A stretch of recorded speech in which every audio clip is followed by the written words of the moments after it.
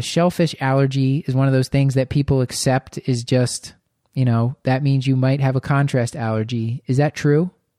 No. Next question.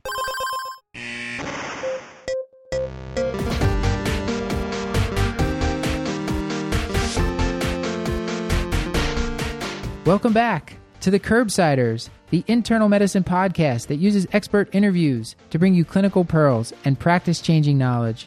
I'm Dr. Matthew Watto, here with my co-host, Dr. Paul Williams. Hey, Matt. Hi, Paul. Once again, I was not interrupted reading the intro. Yeah, it felt sort of empty. Yeah, that means Stuart is not here once again, but he will be back in the future. And I am excited to bring this episode to our listeners. This was set up through the American College of Physicians, who recently held their national meeting, their fancy national meeting in San Diego. Paul, you attended, didn't you? I did, in fact, attend, and it was indeed fancy. Yes. And I am excited to introduce our guest tonight, Dr. Alan Dow, MD, MSHA. He is a professor of medicine from Virginia Commonwealth University, where he's the director of the Center for Interprofessional Education and Collaborative Care. He has been supported in his work with funding from the Josiah H. Macy Jr. Foundation as one of the inaugural class of the Macy Faculty Scholars, which is a highly competitive national program focused on developing the next generation of educational leaders. Dr. Dow is a practicing internist. He attended medical school at Washington University and completed residency in internal medicine and health administration at Virginia Commonwealth University. He was voted one of the top 15 healthcare leaders under 40 by Our Health magazine in July 2013, and also received the prestigious Enrique Gertsen MD Faculty Teaching Award from Virginia Commonwealth University in 2010, which is the school's highest recognition for teaching. Thus, we are very glad to have him on the show, recapping the highlights, some of his highlights from ACP 2017. So without further ado, here is our conversation with Dr. Alan Dow. Nicely done. Hello, and welcome back to the Curbsiders. I'm Dr. Matthew Watto, here with my co-host, Dr. Paul Williams. Hello, Matt. How are you? I'm doing well. And with us tonight is Dr. Alan Dow. He is a professor of medicine from Virginia Commonwealth University. Hi, Alan. How are you tonight? Great. Excited to be here. Thank you so much for coming on the show.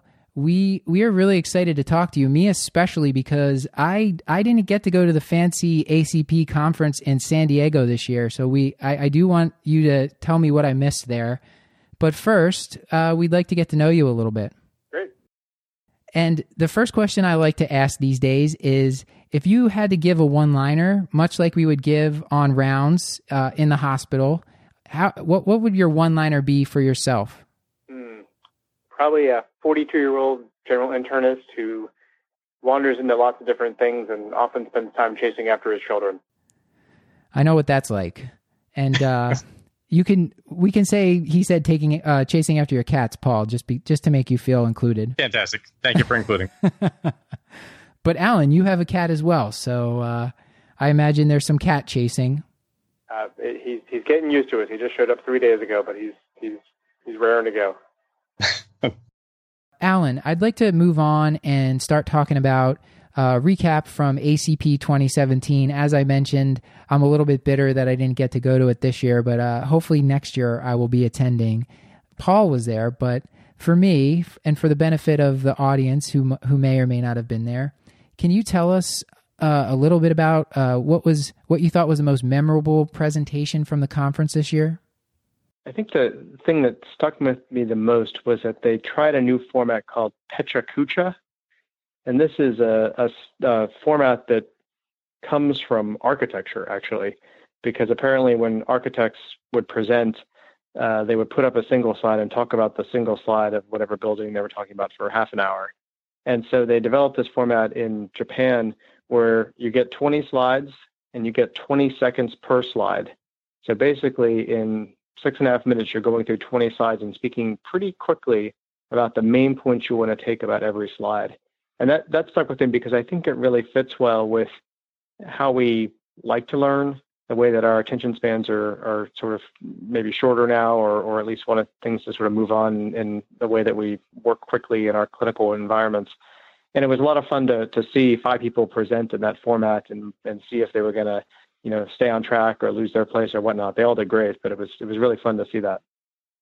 That is something I just got done a book recently. It's called Talk Like TED. It's basically a gentleman who is kind of analyzing TED Talks and saying why they're what we can learn from them and how we can take those in our teaching and our business presentations and use them. And that was one of the big things. He was talking about how people from the TED conference would have 40 slides, and instead of 40 words per slide, which is usual, they would have like 40 words over their entire presentation of like 20 slides or 30 slides, and that the presentations are only 18 minutes long. So definitely something, I guess, in medicine, like I'm doing right now, we probably talk too much.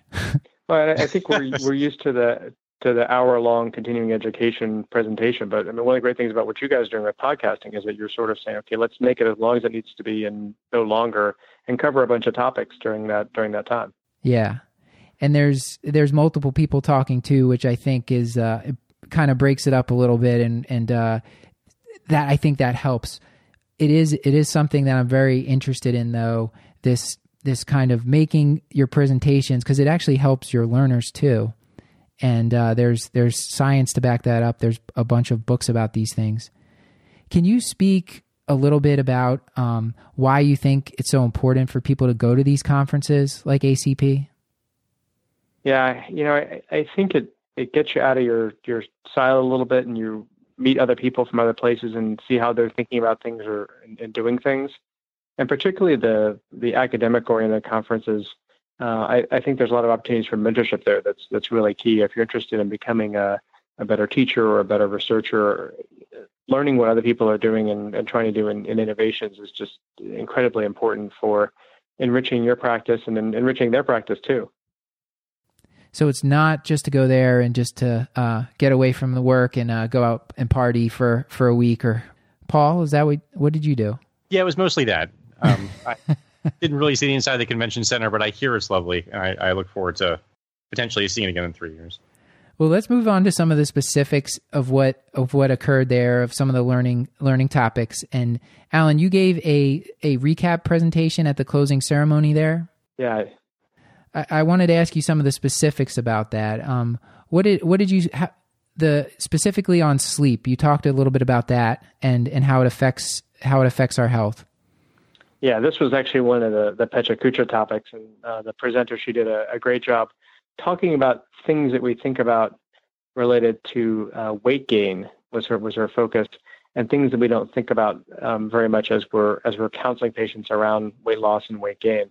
And she highlighted 2 big things. The first was the relationship between lack of sleep and weight gain, and how there's a huge amount of undiagnosed sleep apnea in people that are gaining weight or other sort of sleep disorders. And so sleep hygiene should be part of any conversation with someone with even mild obesity, to try to understand, okay, is sleep or lack of sleep part of what's causing the weight gain? And then the second thing was medications. And maybe the highlight of the entire Petra Kucha experience was that she had one slide where she listed all the medications associated with weight gain. And so she just in rapid fire over 20 seconds said about 40 different medications. So any sort of psychoactive medicine you can think of, antidepressants, so on and so forth.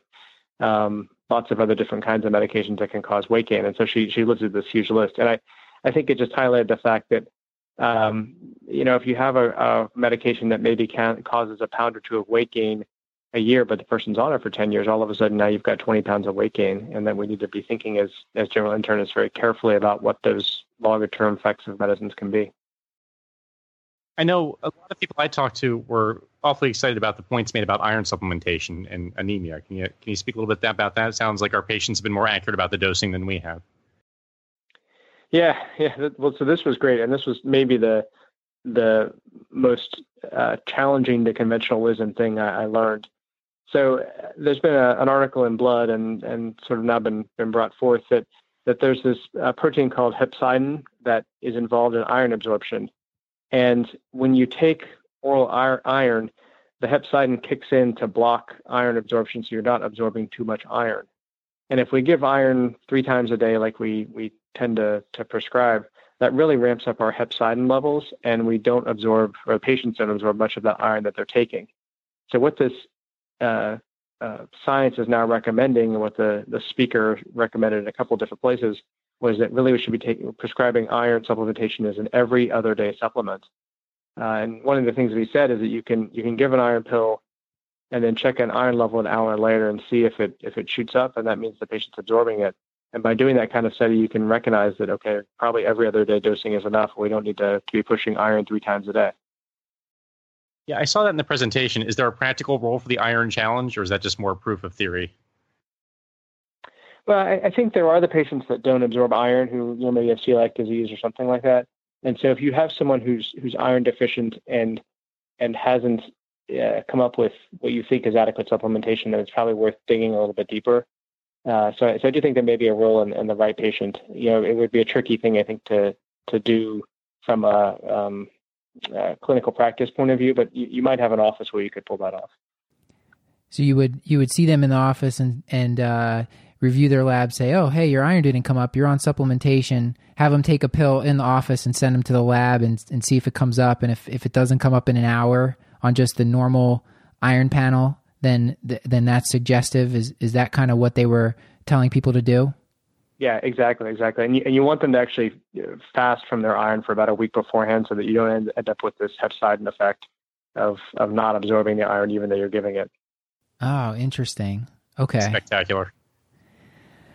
What was said about antibiotic resistance? I imagine a lot of doom and gloom. Can you tell us about that? Yeah, it was terrifying. We think about these cases of colistin resistant, so on, bugs.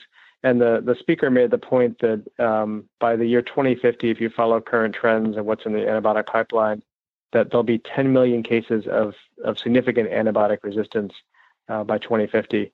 And he made the point by presenting some of the original papers around methicillin-resistant Staph aureus and some of the other antibiotic resistance that was published in the literature in the 1950s and then going forward in history, and how the point that we are now with these multi-drug resistant bugs and how they've become resistant to pretty much everything is that if you follow that trajectory, we're going to be really at the end of our rope with a lot of these microbes in 2050 unless we develop new types of therapy. And I think that the ACP has some great resources.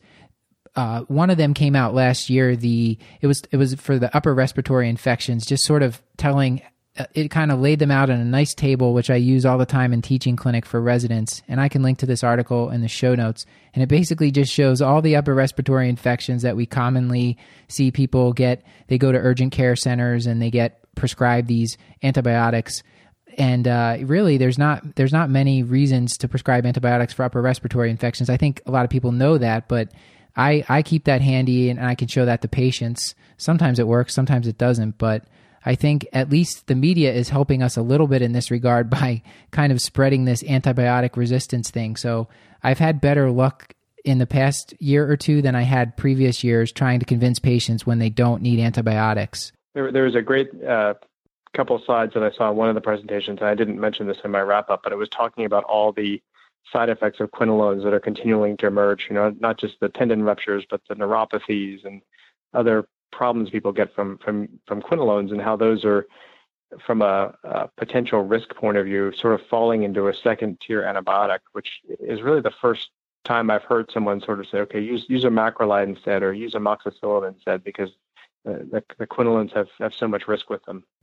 Yeah, and I think the black box warning went on those last May or June, somewhere around then, and I can put the link in there into the show notes as well for the audience, but the black box warning says for uncomplicated cystitis or upper respiratory infections, they no longer recommend using those. And I counsel residents, I think you're probably open to lawsuits if someone comes in with just an uncomplicated cystitis and you don't have a good reason to be using quinolones, and then they get a tendon rupture or they get this permanent neuropathy potentially permanent neuropathy, you might be in trouble there. So it is that's another thing too. That's a great point.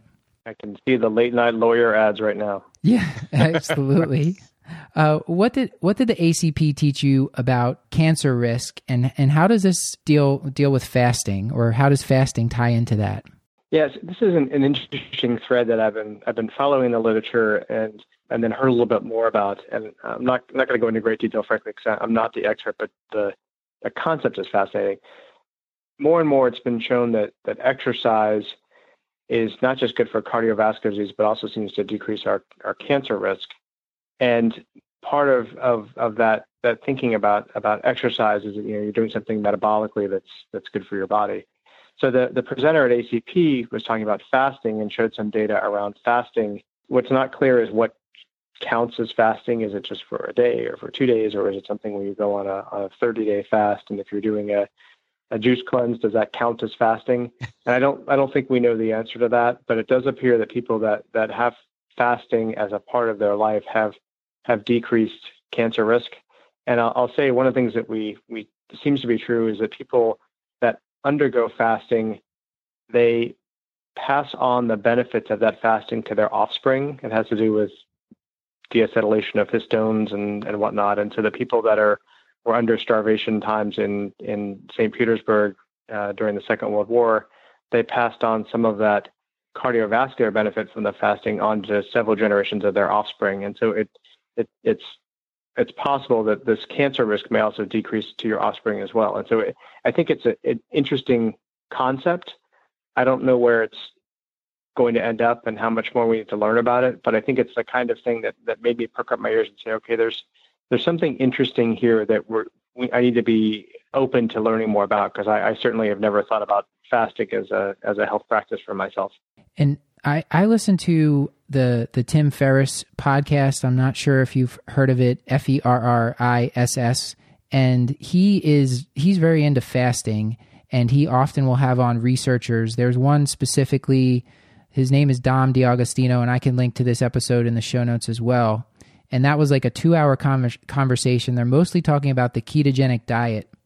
And the ketogenic diet, I guess this researcher was talking about how when you go into ketosis, the cancer cells want glucose. So if you're running on ketones as fuel, this researcher this has not been proven yet in trials. I just thought it was very thought-provoking. He basically said he would recommend that people, if they're getting chemo, they should fast for like 72 hours or so before chemo, because it might enhance the potency of the chemo, because the cancer cells have been starved for 3 days, and then you hit them with this toxic medication. It might also enhance the acute kidney injury, but yeah, that's okay. Absolutely. And but he was also just talking about for people at risk for cancer, just kind of intermittent fasting might kill some precancerous cells. I have no idea if any of that is borne out. I saw that in your presentation, and I had heard about this, and I thought that was very, very interesting. So I also have a lot of cancer in my family, so I'm highly interested in this area as well. Yeah, well, I think it'll be interesting to see what data comes forward as we get bigger data sets and look at maybe some of the troubled regions of the world and what we can learn from those populations and their long-term health risks. I do think we still have certainly periods of starvation in places of the world. And Paul, what were you? Oh, I was going to say, just speaking of self-interest, as someone who's been on omeprazole for years, I wanted to ask about sort of the next point that we have brought up to discuss about the proper duration of proton pump inhibitor therapy. Yeah, so this was sort of reassuring for me to hear. We hear all these bad things about PPIs causing increased C. diff and increased pneumonia and maybe osteoporosis and so on and so forth, all of which are very small risks. And this was underscored in the presentation again, that the risk of all those things are very small when you look across an entire population and think about an individual. But what the presenter did say is that for the most part, you can stop PPI therapy after 2 months. Most people that have reflux disease, their symptoms will go away, and if you stop the therapy, they'll often feel better. And then if they have recurrence, then you should do more evaluation with an EGD and see what else could be going on. The one exceptions or two exceptions to that was that if they have evidence of erosive esophageal disease, ulcer, something like that, then you should continue them longer on therapy. Or if they have Barrett's esophagus, then they need longer PPI therapy. But we have some people that we start PPIs on, and then you sort of are stuck with them, and you're like, okay, when do we stop? And I think that guideline of saying, okay, well, after 2 months, let's just stop them and see how the patient does is a useful thing in clinical practice. Was there any talk about using other therapies to wean people off PPIs? I've been taught that there's, and again, I don't know if this is a true thing or not, but that there's like a rebound in acid production when you stop a PPI. So did the speaker talk about bridging them with anything, Tums or Zantac or something? I can't remember for sure. He did talk about rebound acid production, and I think that's actually maybe a bigger thing with H2 blockers than PPIs, if I'm remembering correctly, but I could be wrong about that. And how about screening colonoscopies? These can be tough to get. For a lot of patients aren't willing to accept the fact that they should have some sort of colon cancer screening. It's mostly related to the prep that is required for a screening colonoscopy. And were there any tips you got there on how to get around this? Yeah, well, there's pretty much 6 ways that we can now screen for colon cancer, which is maybe 4 more than back when I was a resident. So there's screening colonoscopy, and then there's the annual fecal occult blood testing.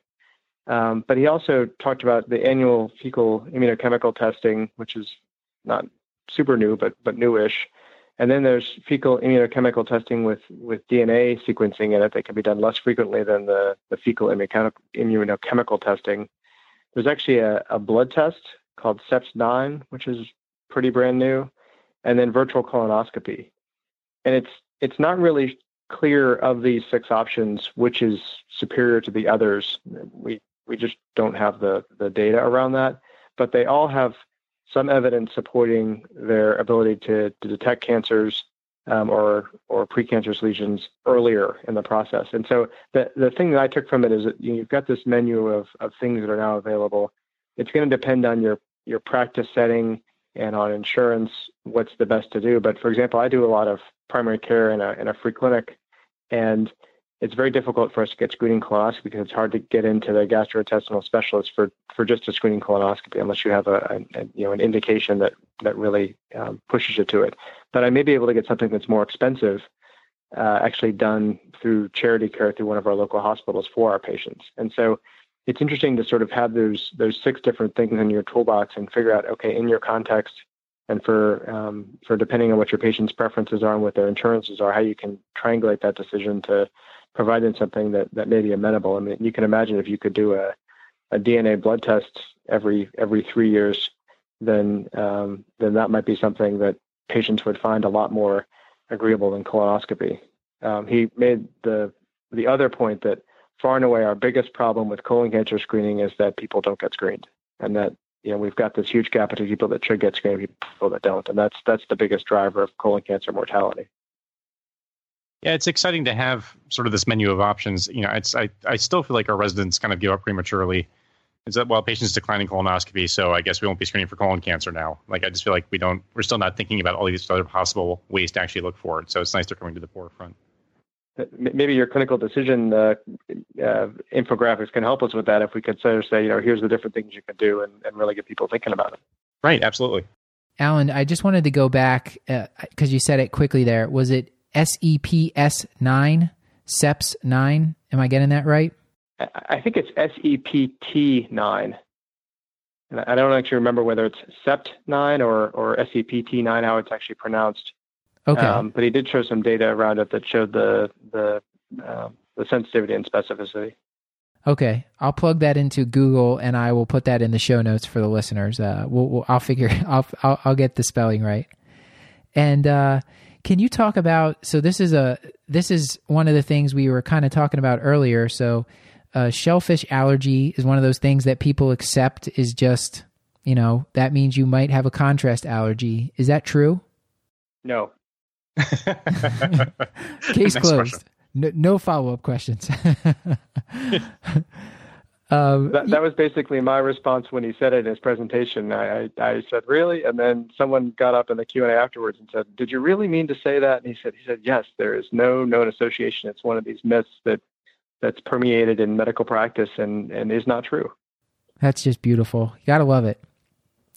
Like being allergic to iodine, you can't be allergic to a fundamental element that you actually need to live. So it's not a thing.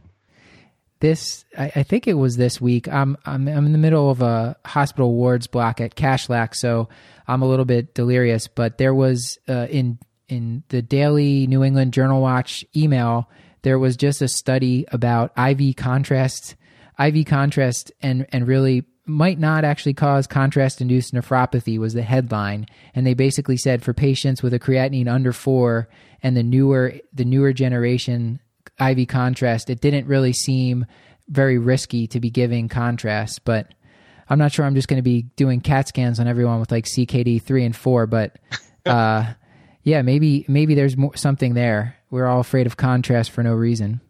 I can chase down all those cats now. That's really exciting. Yeah.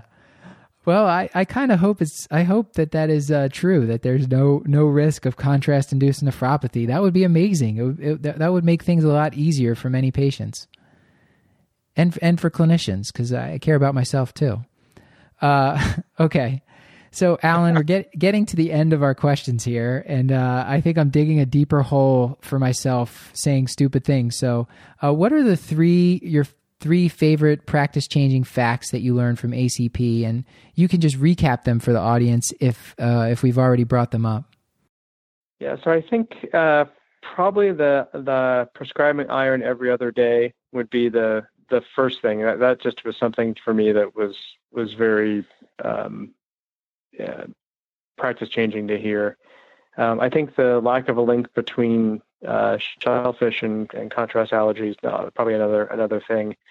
And probably the third thing one that we haven't mentioned is what we should be doing about pre-diabetic patients and slowing their progression to diabetes and to sequelae of diabetes. I went to a great presentation that said, weight loss benefits all pre-diabetic patients. And so we should certainly focus on that and some of the stuff that we mentioned before. But that for people under 60 and people that are high risk, metformin is also probably a reasonable option to prevent the development of diabetes-related complications. And it was fascinating to me that there was no added benefit between doing both things. And so that was striking to me, that it's either metformin or weight loss. And so, do you want your pill, or do you want to exercise and eat better? And so I think, as I think about my practice, I probably would encourage people to lose weight and try that for 3 to 6 months. Try to get them in a diabetes prevention program. But then, if I didn't see that needle really moving on the scale, I probably would prescribe them metformin. It's important that it's not actually a lot of weight people need to lose. 3, 4, 5 pounds can make a huge difference in cardiovascular outcomes. But it does need to be going in the right direction and not the wrong direction. So mechanistically, do they have a sense of why it's not synergistic? It just doesn't make sense to me. Yeah, no, I was surprised by that, but that's evidently what the data shows. And so it was interesting to sort of see that. I would guess that they may be working through a similar mechanism, but he didn't comment on that. Okay. Well, Alan, I want to let you go because we've taken a lot of your time. Do you have some take-home points other than what we just discussed that you wanted to give to our listeners, or do you have anything you'd like to plug? One of the things that I really appreciate about this conference and about all conferences is seeing the community of people that are there and seeing people working together towards all of our common goals of helping our patients and helping each other take better care of our patients. So that was great to see. There were a couple of striking examples. There's an opiate support system for clinicians called the Provider's Clinical Support System for Opiate Therapies that can actually get you a coach to help you with how to prescribe opiates to your patients. And so this is part of the efforts to combat the opiate epidemic. So it was great to hear about things like that. And we've been doing some work on that at VCU. And so we're getting ready to launch actually some web-based education around safe opiate prescribing. So hopefully by the time that this podcast airs, we'll have that online. So it'll be a safe opiate prescribing course through VCU that we'll be trying to provide some practical education about how to better prescribe opiates to your patients. And who will that be open to? Anybody, yeah, it's going to be a CE course, but designed with the idea of starting with where people's practice is and saying, okay, here's some information or some recommendations about how to think about doing this. What does this mean for your practice? So we're really trying to drive it into an individual's type of practice that they do. Oh, that's fantastic. And will that comment on naloxone prescribing for patients on certain doses of opiates, and like how to counsel family members? Because I'm not really prescribing naloxone. I'm not using a lot of opiates, first of all, but I have not been prescribing naloxone, mostly because I'm not really sure how to counsel patients on it right now. So I definitely need to brush up on that. Yeah, and so that is definitely covered in there. And it's a certain naloxone, certain opiate equivalent dose that you prescribe the naloxone for, but also if they're on benzodiazepines or have a history of overdose, you want to provide the naloxone as well. So there's a couple of different criteria to be thinking about as you're prescribing opiates to patients. Well, Alan, thank you so much, and this has been great. Any questions or concerns for us before we let you go? No, it's great to talk to you guys, and I'm a fan now that I've listened to a few episodes. You guys are doing great stuff. Well, thank you. I appreciate it. It sounds like we have a lot of similar interests with the medical education and then some of the same interests in books and all that stuff. So I will look out for you at future conferences. I would be happy to buy you a beer next time I can run into you somewhere. Yeah. Thanks, Alan. Really helpful. Thank you for your time. Okay. Take care, guys. All right. Bye.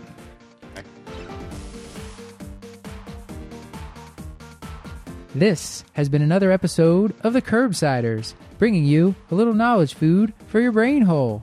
You can find show notes along with links to any articles, books, apps, or websites mentioned on the show at thecurbsiders.com/podcast.